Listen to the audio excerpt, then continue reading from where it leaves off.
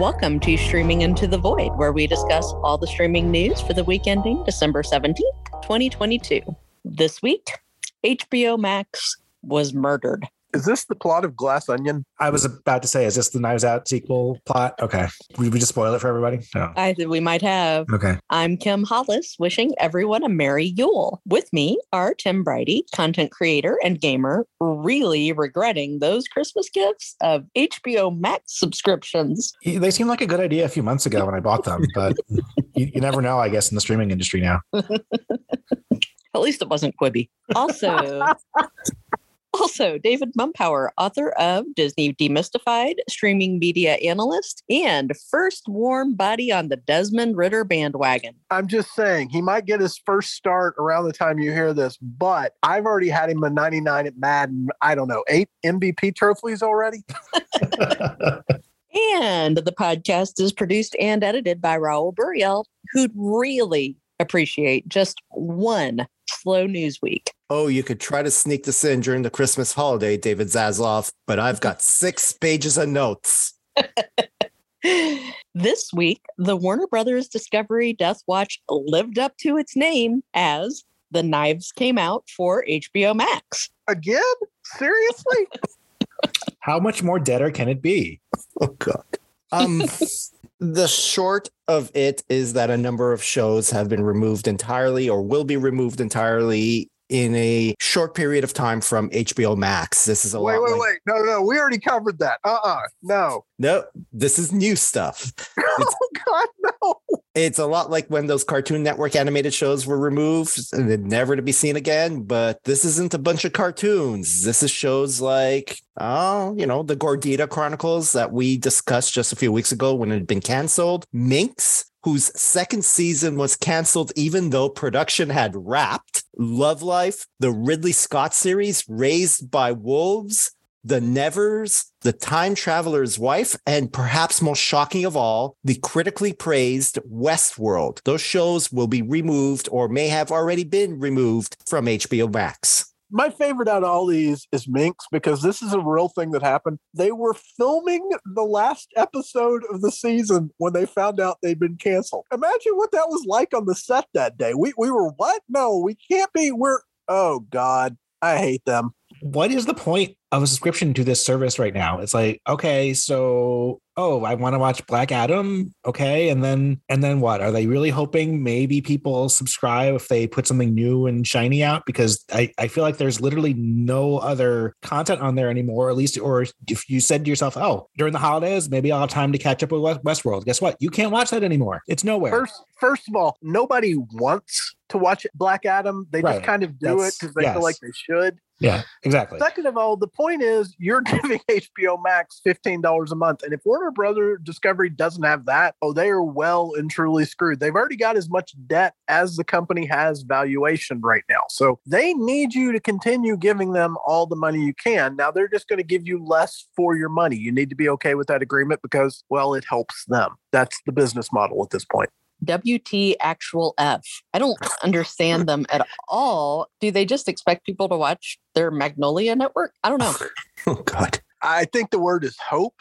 I do. What is happening right now is Zaslav has made his career, and we can joke about everything else, but this is the reality of it. The Discovery programming is dirt cheap. I mean, Kim and I were just, spitballing names of shows the other day, and as they got more ridiculous, like Zombie Ghost Moonshiners, we realized more and more that might be a real show that exists on one of the Discovery channels. This is what he's done, and so he is trying to train an entire generation of people. Don't watch premium shows, watch the garbage stuff that makes you stupider because it's cheap for us to make. And that is all we're witnessing right now in just its many, many permutations. Yeah. So reportedly, Warner Bros. Discovery is looking to bundle many of these series for licensing out to FAST or free ad-supported streaming services. But the true concern here is that this news comes at the same time that it's being reported that Warner Bros. Discovery is going to be taking another $1 billion off the books as write-offs. Literally, they're looking to disappear content like they did with those Cartoon Network shows or the Batgirl movie. We should not be living in an era of lost media, but WBD is creating new lost media every day. And this is utterly tragic. Yeah, and there may be more to it than what is being reported thus far when we start connecting future dots rather than talking about what's being reported right now. Raul just used the term FAST, which is free ad-supported streaming. And that has been a thing really since Pluto TV prioritized it and showed how great it could be in 2014, which means David Zaslav is now fallen in love with the shiniest technology of 2014. It's 9 years old and he just discovered it. The appeal of FAST to HBO Max is they can reinvent something. And Raul, they're not trying to reinvent HBO, are they? No, they're trying to reinvent TBS and TNT, but on streaming. Right. Those are the breadwinners. Those are the ones that have always made a lot of money when everyone had 100 million subscribers to their various cable channels. TBS and TNT have been the Turner Network anchors from the earliest days of Ted Turner. That's why he's a billionaire. He anticipated this. He got behind it. Well, with linear television in a state of dramatic decline, we've been saying decline for a long time now, but now it is just straight off a cliff. Everybody is panicking and trying to get to the next thing as soon as possible and as cheaply as possible. And so Zaslav is pulling all of this content that was formerly pay content on HBO Max that he doesn't care about. And I need to keep stressing that. That was never his business model. It was HBO's business model for the past 40 years. He is trying to transition that where it used to be a high premium thing people would pay at the start, $10 a month. And then it got up to, $20 a month. And now the entire package is $15 a month for streaming. He is turning that into a valueless thing where you can watch it for free on a FAST service, a free ad-supported Pluto TV type product, one that Warner Brothers Discovery plans to debut in 2023, which means he is going to systematically destroy everything that we knew about HBO in order to create a thing in 2023 that is akin to WTBS and WTNT from the 1980s. As a reminder, at one point, the name of the thing was Home Box Office. That was the entire point when it was started. It would be HBO. And now we have this, which is the absolute opposite. And not coincidentally, they're talking about changing the name from HBO Max to just Max because they don't even want people associating the term HBO with it anymore. You might as well just call it trash. David talks about connecting the future dots, but the fact of the matter is that a lot of these dots were laid out for us. All the pieces of the puzzle were there. We just didn't see it. And this is where really I'm kicking myself, although not that I could have done anything about it. We knew that Warner Bros. Discovery was deeply in debt. We'd heard the rumor that they were wanting to rename their new product. They were just going to call it Max and remove the HBO name. We knew in their quarterly reports, they talked about how, our subscribers only watch like the top 5% of our shows and they don't really watch the other shows. And we knew that they were not convincing people to move from the exclusively subscription-based HBO service to the subscription and ad-based service. And ads is really where the money is for them. This is money that they can get upfront. And arguably it is a larger revenue stream than subscribers are. And as we discussed last week, we knew also that Warner Bros. Discovery was trying to get a better deal when licensing out their shows to other streaming services, and they were trying to get paid up front. I cannot stress this enough. Everything we're discussing right now is all about being able to survive the financial period in 2023 where they are so far in debt, they're not 100% sure they can make all their loans. So anything that is a net negative financially, they've just decided is a non-starter. They will destroy the brand if they have to on this gamble so that they can continue to pay their bills because they're not worrying about 2024 and beyond right now. If they have to take out HBO along the way, so be it. The only thing that matters right now is that they get a viable cash positive business model by the end of 2023 so that they will look appetizing when they're ready to sell. And Raul, you mentioned the shows that took off the air. We're talking about things like Run and Mrs. Fletcher that weren't necessarily wildly popular. They were more of the experimental HBO programming that it's always been known for, the avant-garde stuff that was challenging and kind of enticed a different sort of viewer set. That is the polar opposite of what Zaslav wants. He wants the majority opinion thing whenever possible. He is not interested in art. He is only interested in commerce. And so you have to say this is a culmination of a lot of stories we've been reporting all year, isn't it, Raul? That's exactly it. We just didn't think it would ever get to this really rather insane result. I mean, I am not ruling out that at some point The Sopranos ends up on some free streaming service with 5 minutes of commercial blocks every 20 minutes, because that is where Warner Bros. Discovery makes their money and pays their bills, and quality content be damned. It took years to build HBO up to where it was before Warner Bros. Discovery happened, and it's taking a matter of days to tear it apart. I think the most amazing thing here is at the start of 2022, you could have made a very strong argument that HBO Max was probably the best streaming service in terms of the content that they had and content that they were getting. And looking back now, it just seems laughable with everything that's just happened in the last couple months. And the irony here is that as Warner Bros. Discovery moves away from being a leader in the streaming business, the irony is that Peacock is actually pivoting towards being that leader. Kelly Campbell, who came over from Hulu to take over Peacock, about a year ago now, David?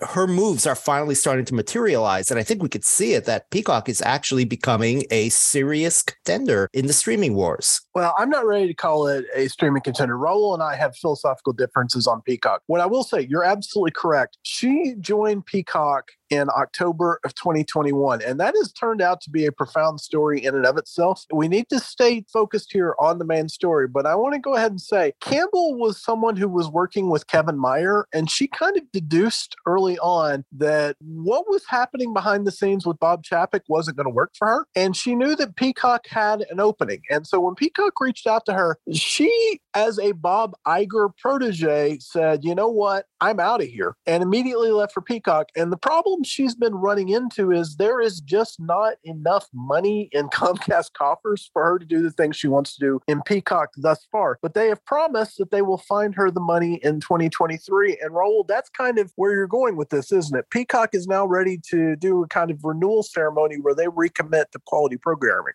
Yeah, they launched almost as a necessity at the start of the pandemic. It was a lot of chaos, and they ended up with not a very clear strategy to begin with. A lot of their shows were essentially productions that were intended for cable and instead were repositioned to Peacock. But I think we could see now that if they can just promote themselves better, that Peacock really has a chance. They've got the shortest theatrical release window. NBC Universal has the shortest theatrical window of any Hollywood studio. So their movies can get to streaming, in about 30 days instead of 45 for most of the other studios. So we're seeing a constant flow of theatrical movies on Peacock all the time. I was surprised to see that, what's the name of that Julia Roberts and George Clooney movie? Apparently that one's on Peacock now. Ticket to Paradise? That's the one. We missed it because they're still not very good at promoting their content, but there it is on streaming on Peacock. And they've got new shows all the time, although we don't know about it because they're terrible at promoting them. If they could just figure that out, if they can tell us better when their new shows are coming out, I think they would get a lot more advanced buzz and they'd get a lot more respect. I actually wonder if this is the future and we just haven't adapted to it well yet. And what I mean by that is these companies have spent hundreds of millions of dollars marketing their products over the years. What if one of the hidden benefits of running your own streaming services, you don't have to market it outside that? You just give it a tile and say, watch this on the front. Because let's be honest, we do this every week when we talk about Nielsen streaming ratings, where we go, what in God's name is that? And why is it trending? Because if they put it in that tile, people watch it. So we might be old. We might be archaic in the way we're viewing marketing these days. Just to get back to the Warner Bros. Discovery news and the HBO Max news, it's disheartening to see CEO David Zaslav run roughshod over the company like this, but I'm wondering how much longer he's going to be able to get away with it. I suppose so long as he pays the bills, that's fine. And it was okay when, sure, a Scooby-Doo movie they produced is never going to get seen, and a bunch of Cartoon Network shows that just teenagers watch disappear from the streaming service. But when you start disappearing original live action content with real stars in it or selling it off to ad-supported streaming services, I don't know how much longer Hollywood is going to just allow that. And what's comical is that everyone was just so ready to give David Zaslav a chance. They thought Jason Kilar was Satan for having put out movies day and date during the pandemic, when in fact, that's probably what consumers really appreciated. What would Hollywood give to have Jason Kilar back in charge? Well, we called that.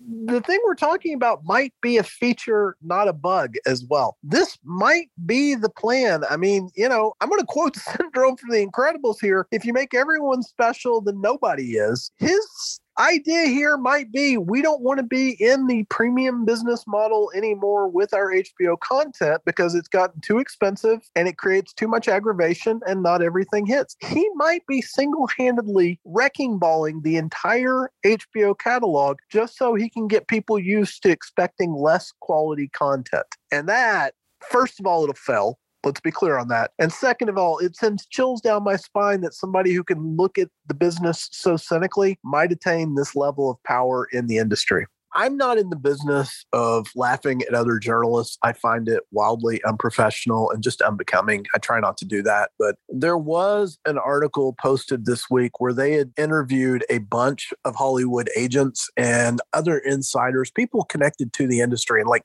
30 of them. And the gist of it was that when asked where they were most likely to shop a project, Raul, which company did they say they wanted to be in business with? They want to be in business with HBO, or at least they did. That's the thing. You could basically tell that that person had been working on that article for 3 months and that the responses they'd gotten were cold, and it wasn't their fault. There's nothing you could do. Sometimes you have long lead time on stories, and by the time you've researched them out, you've fleshed them out, you've gotten the responses, they're old. There is nobody who understands this business this week who wants to be in bed with David Zaslav at this point. All right, Tim, there's really not anything to talk about with regard to box office this week, is there? Have you heard about this Avatar thing? I don't really know what it's about, but I guess people are into it.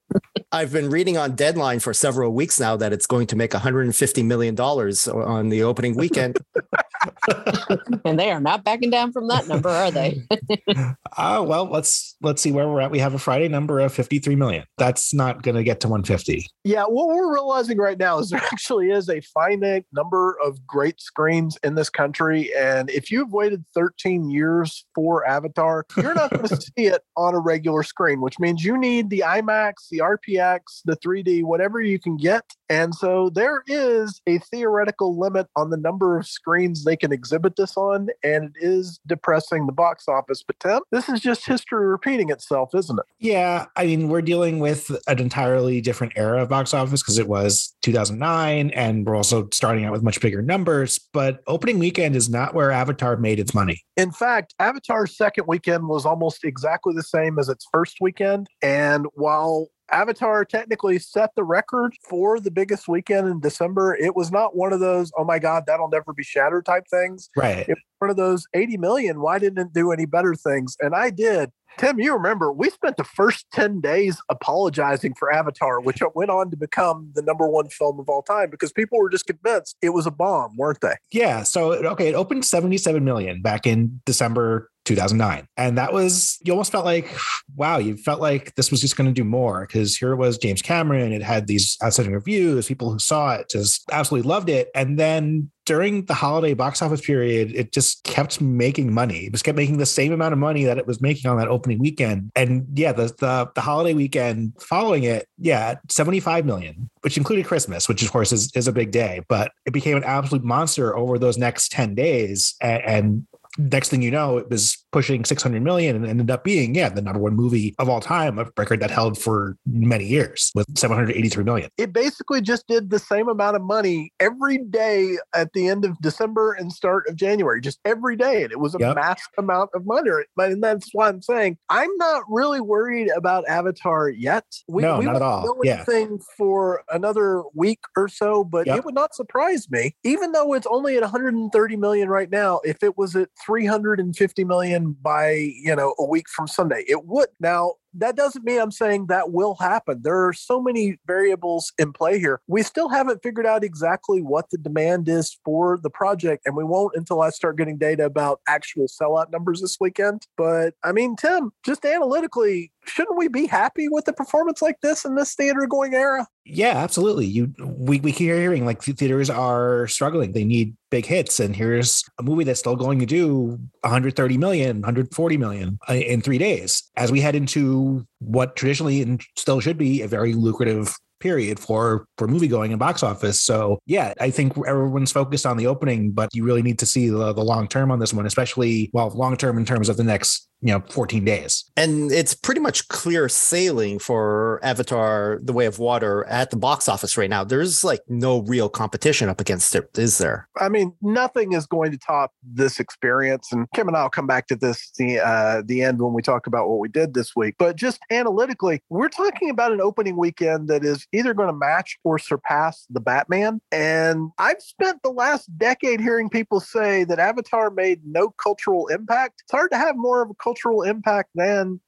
the Batman franchise. So the fact that we're saying this is just stunning in and of itself. And oh, by the way, final box office for the Batman was 369 million. There are scenarios out there where, seriously, Avatar: The Way of Water could have that by January 1st. Oh, absolutely. Yeah. We're just in wait and see mode right now. We'll know a lot more next week when we talk, right? Yeah, we need more than a day and a half, really. We're just going off the estimate off this Friday number, but we need much more information because, again, this is not where Avatar made its record-breaking box office, not in the first 3 days. It was those next 10, that remainder of 2009 became an absolute juggernaut. There is one thing that has crossed my mind. Of course, we're in a streaming era now, and I genuinely wonder how much of an impact streaming will have on box office, especially on Christmas. Are people going to want to bundle up, put on their boots, and go to the movie theater when they can be watching Glass Onion? There's never really going to be a way to correlate how much streaming impacts the box office. But if Avatar: The Way of Water does not meet expectations, I think it's going to be because people decided to stay home and watch streaming instead. It's entirely possible. And the other thing we need to keep in mind is Disney is watching this very carefully. Every Avatar film is a major financial investment. I mean, Cameron has basically hinted that the film needs to make $2 billion to turn a profit. Now, that's a misleading story in that what he's saying is we've got so much sunk cost in this. That's not a one-time expense. That's been a gradual thing. But Disney's probably not going to commit that much money unless they're convinced people love this film enough to justify a third one. And so that's what we're kind of waiting and seeing on. And so it's just fun this week. I mean, it's as simple as that. Box office hasn't been fun much in 2022. There have been very, very few stories that were interesting to track. It's exciting that James Cameron is back because we have one of these again. Yeah, absolutely. The daily box office numbers are going to be very, very fascinating for the next 2 weeks plus.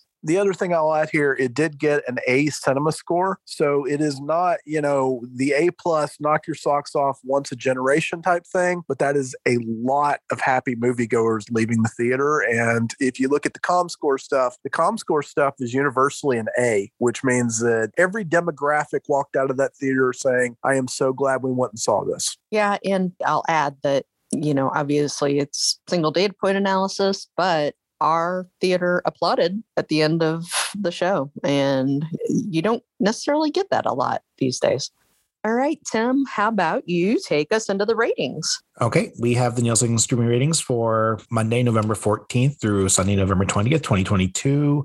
We don't have any absolutely wild numbers. We will save that for next week, but we do have a lot of new shows on the list to talk about. So we'll go through them as efficiently as we can. But your most watched thing of the week, probably not much of a surprise here, is, of course, The Crown. 1.7 billion minutes viewed for its 50 episodes, because this was the first full week of the availability availability of its 5th season of 10 episodes. In second, we do have something new. Here is Dead to Me, about 1.4 billion minutes for 30 episodes. The third and final season of this comedic series, Christina Applegate, Linda Cardellini, arrived on the 17th. So there's just a 3-day number. So that should actually take a jump next week. I'm actually really glad to see that. I haven't watched the series, but I like them both. And I definitely love seeing that this has an audience. We haven't seen this before because the second season actually goes all the way back to May 2020. So I think it's just another one of those shows that probably gained an audience during the pandemic, because that was early on. We were all still stuck in homes. The production was delayed because of COVID, but I do think people saw it. And then when the new season came out, they were excited to see it.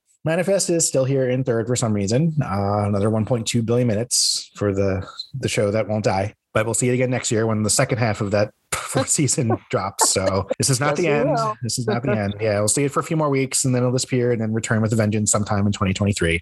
We do have another new show in fourth. This is 1899. Surprisingly, not a Yellowstone spinoff, but this is on Netflix. But this is actually a sci-fi series. Yes, German production, I believe, from the same creators of the series Dark that had some success on Netflix last year. Yeah, Dark is one of those programs that some people on Netflix swear is one of the best things they've ever aired. So I'm not surprised. It's not in any way related, but people seem to know it's the same team doing similarly interesting subject matter. So we expected this appeal. We said as much in What's New in Streaming, and it's just exciting to see something kind of, obscure do this well. Yeah, I don't think I said, but 925 million minutes viewed for 8 episodes. And also, amusingly, it's listed on the Nielsen charts as 1899 2022, just in case you're not confused by all the numbers. Love is Blind is still here in 5th after completing its latest season, 562 million minutes for 40 total episodes. The Great British Baking Show adds an episode every week, now up to 85, 533 million minutes. In 7th, a show that we saw return last week, Warrior Nun, 521 million minutes for 18 episodes, but now canceled, and stay tuned for more on that. Something new, and we actually didn't talk about this one. I went and double checked. 480 million minutes viewed for Ancient Apocalypse, an 8-episode documentary series about old cultures, really. Yep. Fast and loose with the facts, too. Yeah, I'm very sure. I'm just picturing, I don't know anything about it, but I'm just picturing that aliens meme guy. I don't think he was involved in this because it doesn't involve aliens, yes. but that's where my mind went to when I saw this title make the list. Yeah. Yeah, it just seems like we've talked about Netflix rips off other shows. This seems like they're ripping off Ancient Aliens, and they're not even being subtle about it. Absolute trash television. I have a nephew who's addicted to it, and I will give him a look every time he brings it up, like, don't even. Well, there's a lot of don't even types out there. Andor is here in 9th, the actually only non-Netflix show on the original chart this week. 1 episode to go, now up to 11 episodes total, 455 million minutes. So probably a bit of a jump next week with the finale as people decide that's when they binge the Disney series is when they're finished. And wrapping up originals, this is fun to see. Pepsi, Where's My Jet? 362 million minutes for the 4-episode documentary series. That is on my list to watch over the holidays, just from that stupid title and the concept. That is exactly right. I still haven't watched it yet, and I'm just thinking to myself, I cannot wait. This is one of my favorite ideas for programming ever, and I just love that there's somebody out there who says, I'm why there's an asterisk whenever they say things like this. Yes, there's fine print on commercials these days. It's like, do not attempt, or, as people like, skydive off a tall building or something like that, or drive cars through, wherever, or announce absurd prizes for contests. Yes, this is why we have those rules. But yeah, I'm happy to see that actually arrived on the 17th as well. Movies led by Where Are the Crawdads Sing, but over 1 billion minutes. Not surprising. We saw that last week, and this was actually a solid hit in theaters, and now a big win for Netflix too. Kim, what's your theory on this one? My theory is that if David's mother knows a title, then it's probably going to be doing pretty all right, especially on stream. The woman is 89 years old, and she was legitimately asking me a month before it came out when she could watch it on streaming. And I'm like, Mom, it has to come in the theater first. Yep. That's right. It hadn't even been out in theaters yet? Wow. Nope. Okay. Nope. It hadn't even gotten into theaters yet. She was way in front on this one. Jeez. And some of our listeners will know that we often have to play a game when she tells us about movies because she doesn't remember what the title was, but she'll describe it for us, and then we kind of have to intuit what the movie was from there. And do we have the same mother? So she knows this one. Yes, his mine does that as well, and I have to like try to sort out what she's talking about. The hilarious thing on this one was she knew the name of the movie, the book, the author of the book, everything. So she was ready on this one. So Yeah, she really knew this one. there is definitely multi-generational appeal for Where the Crawdads Sing. Right, and this was the full week of its availability, first full week of its availability, and 1 billion minutes is that very strong to see, especially for something that was in theaters too. New in second, Slumberland, 651 million minutes. This is Jason Momoa fantasy adventure thing. Sure, why Yes, not? correct.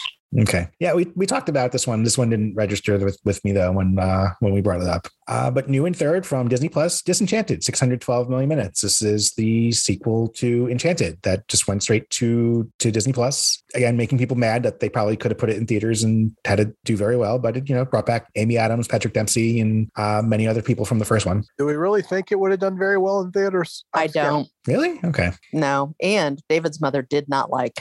That's right. Okay. I mean, Enchanted did well. Enchanted was great. I think everybody could tell that Disenchanted was like, I guess we should do a sequel. And Tim, I'm going to go. This was not good. Okay. This was not well reviewed. Okay. Wow. I just not at all. skip ahead here and tie something else together because fourth place goes to RIPD 2, Mhm. Rise of the Damned, which shouldn't even exist. Nobody wanted this. No, how is that a thing? It came from nowhere. Yeah, a Netflix movie. And I really think if you ever want to talk about the difference between Netflix and its competitors, this is the best example because Enchanted is a brand and it's recognizable. Tim saying he expects the sequel to do well enough to justify a strong theatrical run. RIPD was a miserable failure of a movie. It was a box office bomb most people hated. And yet the two films aren't that far apart. Yeah. In terms of Nielsen streaming, because Netflix can really get people to watch anything if they just have a decent trailer for it. Yeah, pretty much. I mean, does it share anything with the original? Like, I mean, obviously there's no Ryan Reynolds in this one, even though he's in everything. I don't think Jeff Bridges is in this one either. I would suspect the only commonality is it's probably based on one of the actual RIPD comic book story arcs. And I don't even know that for sure because when I saw this, I rolled my eyes so hard. I'm surprised they didn't just like pop in my head. We all went crazy on what's new that week. We're like, wait, how does this exist? What is this? Where did this come from? How did we not know this was happening? And yeah, we just laughed at it, but here it is in fourth. I mean, 478 million minutes viewed. It's the origin story. Of course it is. Yeah. Jeff Bridges' character. Who Okay. In this one is played by Jeffrey Donovan. Yeah. Okay. Well, thank God we finally cleared up that mystery. But I will say, but yeah, that's Netflix for you. But yeah, I mean, Disenchanted came out on the 18th. So again, this is just a weekend number. So we might see it also take a jump because we will have the holiday Thanksgiving week included in next week's ratings. So I think the gap will widen between the two, but it is amusing to point out how relatively close they are at the moment. And Tim, don't you think that this performance justifies the existence of RIPD 2? I don't know what they spent on it, but kinda. I mean, that's the thing. We're laughing at it, but somebody in the boardroom thought, wait a minute, and they were right. God help them. I'm sure it costs less to make than the first one. But yeah, Falling for Christmas is still here in fifth, 444 million minutes. And in sixth, we have something new, The Bad Guys, 441 million minutes. This was a theatrical release from earlier this year, animated film from DreamWorks, where we pointed out on what's new that it showed up initially on Peacock back in July. Was there for 4 months and then left that service, arrived on Netflix on November 1st, or remained for 10 months and then go back to Peacock for 4 months for some reason. So enjoy it while you can, people. Really, this is the most fascinating thing about when we discuss streaming right here. NBC Universal makes a movie. NBC Universal releases in theaters and then puts it on their own streaming service, and the world collectively shrugs. And then it's on Netflix, and everybody's like, "Ooh, that looks interesting. I'll watch that." Mm-hmm. This chart is like one giant flex for Netflix this week. It really is. It is. I'm waiting for that new season of Girls 5 Eva to come out on Netflix, so that'll show up on the ratings, even though we never saw it on Peacock. That's exactly it. No one recognized how awesome Cobra Kai was when it used to play on YouTube Red. And then it was on Netflix and everyone was like, oh, everyone look at went this insane for it. show. Right. Yes. But maybe the next movie on the chart puts a little bit of a lie to what David said about how folks shrug when a theatrical movie comes to Peacock. I'm going to challenge that assertion. He's talking about Nope, which had 274 million minutes on Peacock, which admittedly is a strong showing for Peacock. But in 4 months, when it shows up on Netflix, if that is the deal, and I don't actually know, I'm just speculating, it would probably be closer to 1 billion minutes. And that's just the reality of it. Peacock is doing the best that it can with 18 million subscribers. And what they're saying now is, I think the number is 30 million actual viewers. Netflix, 30 million viewers is an average day for them. Oh my God. It is. Yeah, it is the exact same deal as The Bad Guys. 18-month deal, stream on Peacock for 4 months. Actually, well, okay. It's going to, nope, slightly different. It's going to go to Amazon for 10 and then back to Peacock. Oh God, my head hurts. Yes. I remember when Nope first arrived on Peacock, which is this week that we're discussing here in the ratings. They didn't market it. Exactly. It caught us by surprise. It did. Yeah. If they want those first 4 months to be meaningful on Peacock, they must promote it in advance. Ads online, commercials on TV, posters at bus stops. I got an email about it the day it showed up on Peacock. And that's too late. Yes. So the thing is, Peacock is not Netflix. People don't just scroll around Netflix. They're not looking at the tiles on Peacock at this time. They go to Peacock when there's something they want to watch right now. Until Peacock gets itself to that point, and I'm not saying they can't, they've got to market things like Nope, because that's the kind of thing that will actually get them viewers. All right. Anyway, something else new in 8th. This is The Wonder. 272 million minutes viewed. I was wondering exactly why this period drama was here, and then I saw it starred Florence Pugh, so that made sense to me. There it is. Yeah, I've she's heard in good things, everything. actually. Yeah, seems pretty positively reviewed. Got a whole bunch of British film nominations, so probably in the conversation for some other the major awards. We'll see, but yeah, it's more another Netflix attempt at going for some awards. Enola Holmes 2 is down to 9th, 268 million minutes. Still did fine. And one more new film to wrap up movies this week. I Am Vanessa Guillen, 251 million minutes.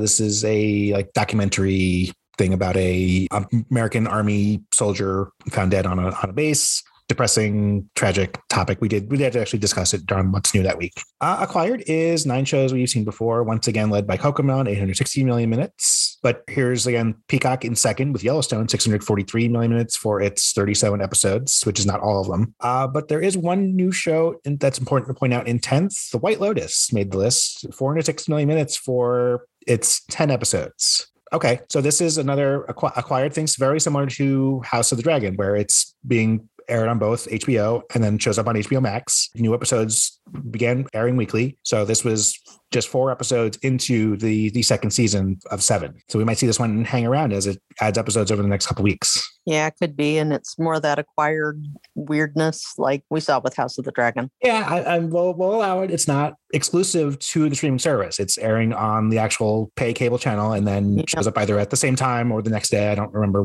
exactly which. So yeah, that's fine. But I definitely hear the show get a whole lot of buzz. So I do expect it to grow with the next couple episodes. That was a pretty interesting week in the ratings. No, again, huge numbers, but the Crown is pretty impressive. But I think next week is that Wednesday number, and that's going to just blow the doors off everything. I am curious to see how also the Thanksgiving week affects certain things. I do expect Disenchanted to take a little bit of a jump. I don't know if there was anything else new, but we're just going to have our jaws drop by seeing whatever Wednesday comes out with. All right. Thanks, Tim. In our green lights and cancellations this week, as Tim mentioned earlier, Netflix has ended Warrior Nun after 2 seasons. Sad. I'm sorry, honey. It's all right. I guess, I'm part of the problem if I haven't watched season 2 yet. That's right. Netflix has also canceled the comedy Blockbuster, starring Randall Park, after only 1 season. Feels too on the nose, doesn't it? I feel like Netflix picked up the series just so they could cancel it. Netflix has you money. That's how rich they are. At Amazon Prime Video, Reese Witherspoon will be starring in the comedy series All Stars as a former cheerleader from Daytona Beach who cons her way into coaching a group of high school students in England. Reese Witherspoon's production company, Hello Sunshine, which is now owned by Candle Media, is going to be producing it. So that's another feather in the hat for Candle Media. But is there cheerleading in England? I mean, I don't even understand. How is it a con? If she actually was a cheerleader, couldn't she coach cheerleading? Maybe she wasn't very good. I guess we'll all find out. Disney Plus is working on a pilot for a Witch Mountain series starring Bryce Dallas Howard. I still love you, Kim Richards. I'm never going to watch your stupid reality show, but I still love you for Witch Mountain forever. They're probably not going to get The Rock in this, right? Probably not this time, no. Okay. Also, Kim Richards, I still love you for Tough Turf. Now on Peacock, Melissa McCarthy is set to star in a Christmas comedy scripted by Love Actually's Richard Curtis. Congratulations, David, on getting greenlit. Actually, let me just do a quick search of this article, search for the word husband. No, okay, this might actually be good. Could be good. Richard Curtis is behind one of my favorite things ever, which is Blackadder. So, I have a deep and abiding love for him. And finally, the Showtime drama Yellow Jackets has been renewed for a third season ahead of the premiere of its season 2. This show is wildly popular online. Mm-hmm. It's a viral hit, so they'd be dumb to not renew it for at least a third season. It's starting to get like Ted Lasso for me, where I'm going to have to figure out what it is because nobody. Yeah, we're going to have to watch it. Yep. Okay. It's the timing on this is very funny because I just watched a couple episodes of this last night. It's available on Amazon, and I did not know what it was prior to that. So it's very interesting. I don't know if I'll have the time to keep up with it, but I'm not surprised that it's popular and then already has a third season planned before the second one even airs. I think that's not out till March. Okay, resolved. This is the Streaming Into the Void show. We're going to watch this holiday season. Okay. All right. As always, we close out with what's been keeping us busy over the past week. And David alluded to the fact that we saw Avatar: The Way of Water in took us the entire week. So, we saw it Thursday night.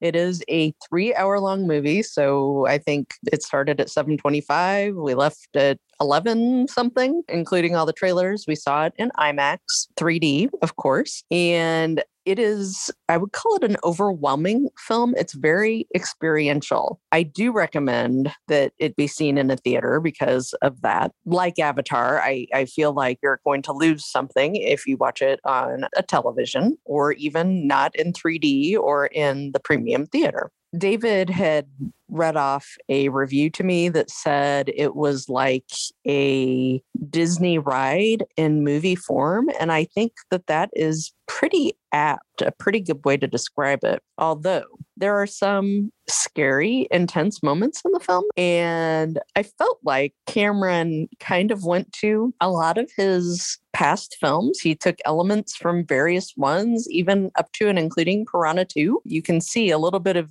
every one of them in this movie, which is interesting, but I recommend it.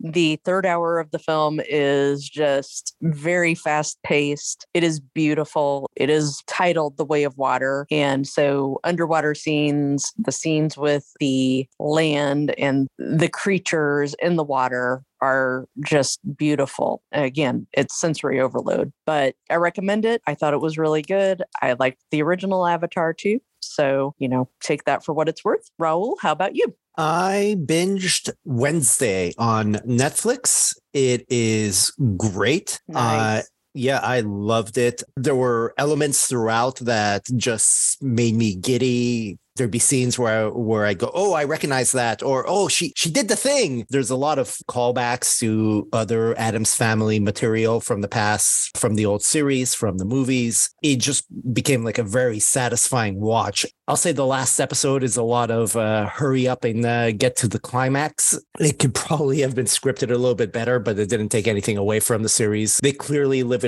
it open for additional seasons to come. And at this point, given what we know about how successful successful this series was, it seems inevitable we will be getting additional seasons, and it's very exciting to know that we're probably going to have a lot more Wednesday on Netflix for years to come. I actually watched the first episode as well, and I guess I just have to keep watching it because it didn't really like immediately hook me. So maybe I'm not sure what I was expecting from the show, but I guess I have people, like you said, like they love the whole thing, but maybe I have to keep watching. But it didn't immediately make me like I need to watch the rest of this right this moment.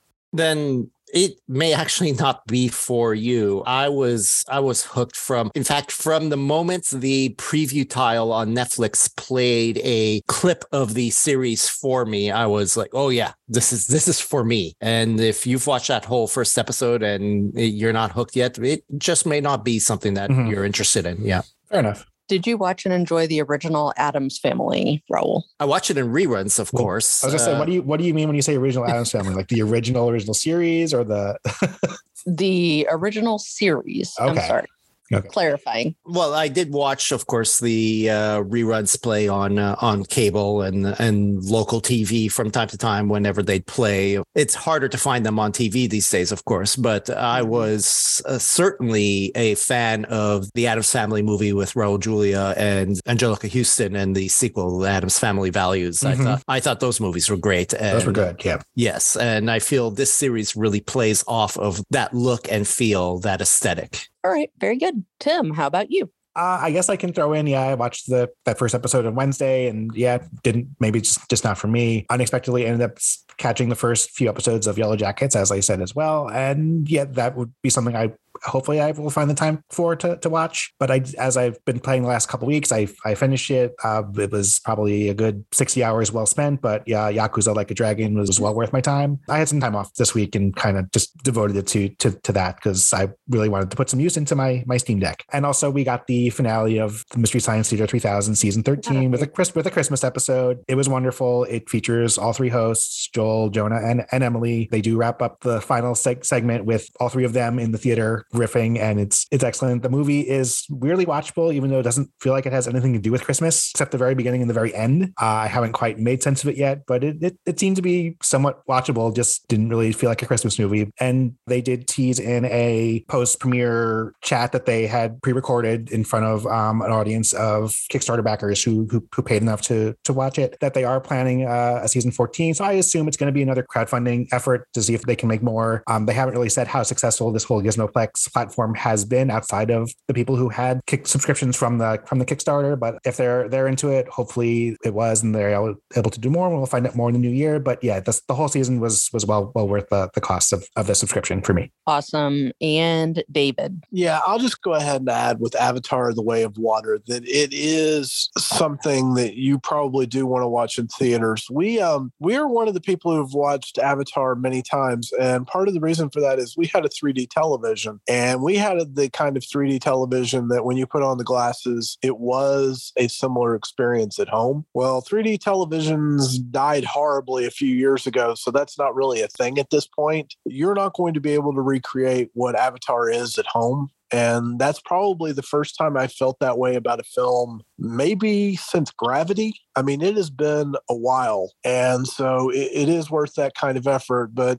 Kim's right. And on top of that, I'll add some of the scenes were drawn out too long. You know, Cameron only makes film every 13 years. He's going to make every second count. But there's something I'm jokingly calling the murder scene. It's not what you think it is. But there is definitely a sequence that goes on for at least 10 minutes, if not 15 minutes, that you could have done the same thing in 90 seconds. He just wanted to make sure everyone absolutely despised every human in the movie. And so this is the way he went about it. It was indulgent and probably unnecessarily so. But these are the type of criticisms that only happen when a title is 3 hours and 15 minutes without intermission, including, trailers and whatnot. We really were in that theater for nearly 4 hours, and that's too long. That is simply too long, but that's really my only criticism overall of it, because you're watching something that is totally fake on screen the entire time. And yet when that happens with animation, you're fully aware of the fact that you're watching animation. Well, the name of this film should never be lost on you. You're watching avatars. You're watching creatures who exist, some of whom are alien and some of which are humans in alien form as avatars. And it is seamless